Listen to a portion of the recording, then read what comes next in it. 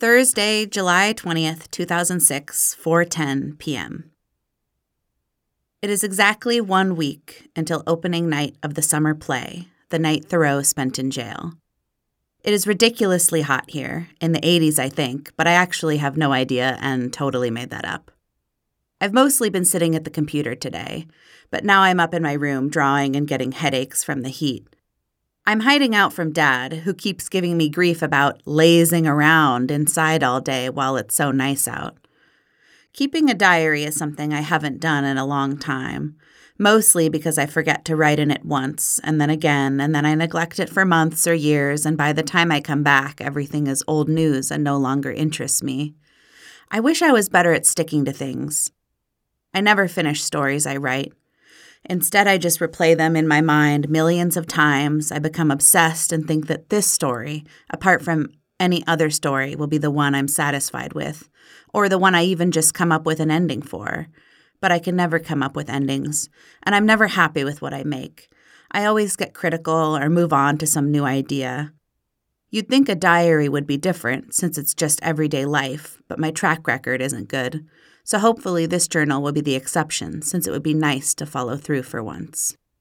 Here's a little bit about me. I have frizzy, curly brown hair, an elfin pig nose, small, splatty, triangular boobs, a small mouth but large gum-to-tooth ratio. Once a girl at a party came up to me and said, "Smile," then, "Just what I thought, mostly gums."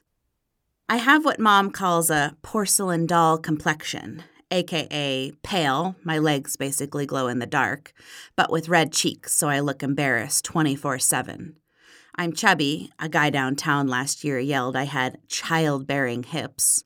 And my current favorite outfit is my 80s floral nightie turned dress, my chunky beaded necklace, big hair bow, vintage red elastic belt, vintage vinyl purse, and ballet flats. Things I love.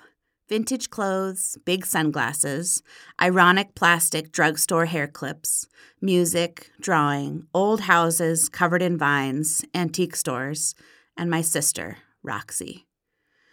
Music I love.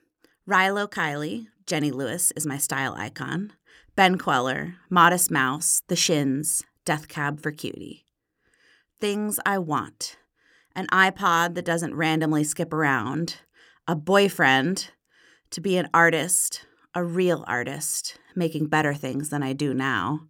Skinny jeans, not to feel so alone. I'm afraid of how hot it's going to be on our trip.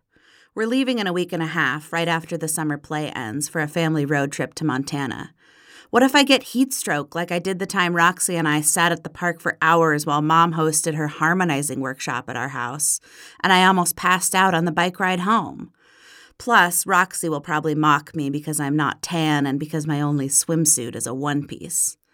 I barely ate anything today, too, which might be contributing to the headache. I just wasn't very hungry.